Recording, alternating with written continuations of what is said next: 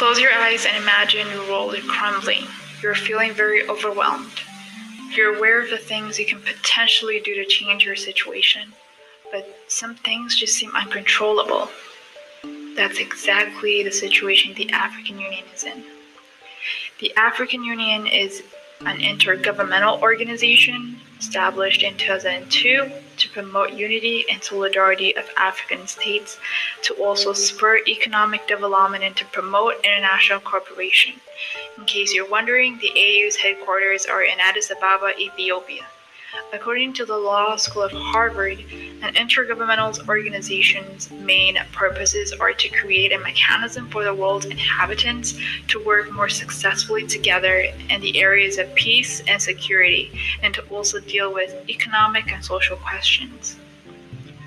One of the AU's vision is to create a prosperous and peaceful Africa, driven by its own citizens and representing a dynamic force in the global arena. BBC also echoes this by saying that the African Union is a pan-African organization whose goal is to propel a united continent towards peace and prosperity. They also go on to say that they want to promote and protect human people's rights in accordance with the African Charter on Human and People's Rights and other relevant human rights instruments.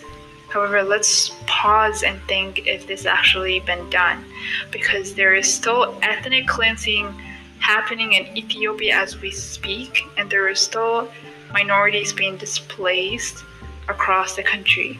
And I'm wondering, what has the AU done to combat this?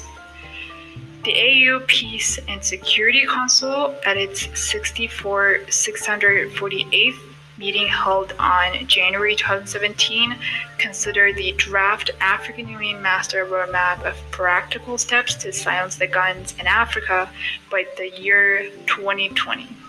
However, Simon Allison from Relief website has said, further east, South Sudan's peace deal is hanging by a thread. Meanwhile, new fighting between ethnic groups in central South Sudan left at least 79 people dead and forced the deployment of the United Nations peacekeepers. The prospects of a resolution to this long-running conflict in 2020 looks slim. On the other hand, Sunjin Joshua argues this by saying that the organization has been able to ensure that forceful military and unconstitutional government takeovers are reverted to democratic rule for better democratic consolidation and good governance in Africa. And some of these cases, for example, where this has been done include Guinea and Mauritania in 2008, Madagascar in March 2009, and Burkina Faso in 2015. In my opinion, I do not believe the African Union has achieved its aims of restoring peace in Africa, because there are still regional wars or civil war happening across some of the countries in Africa.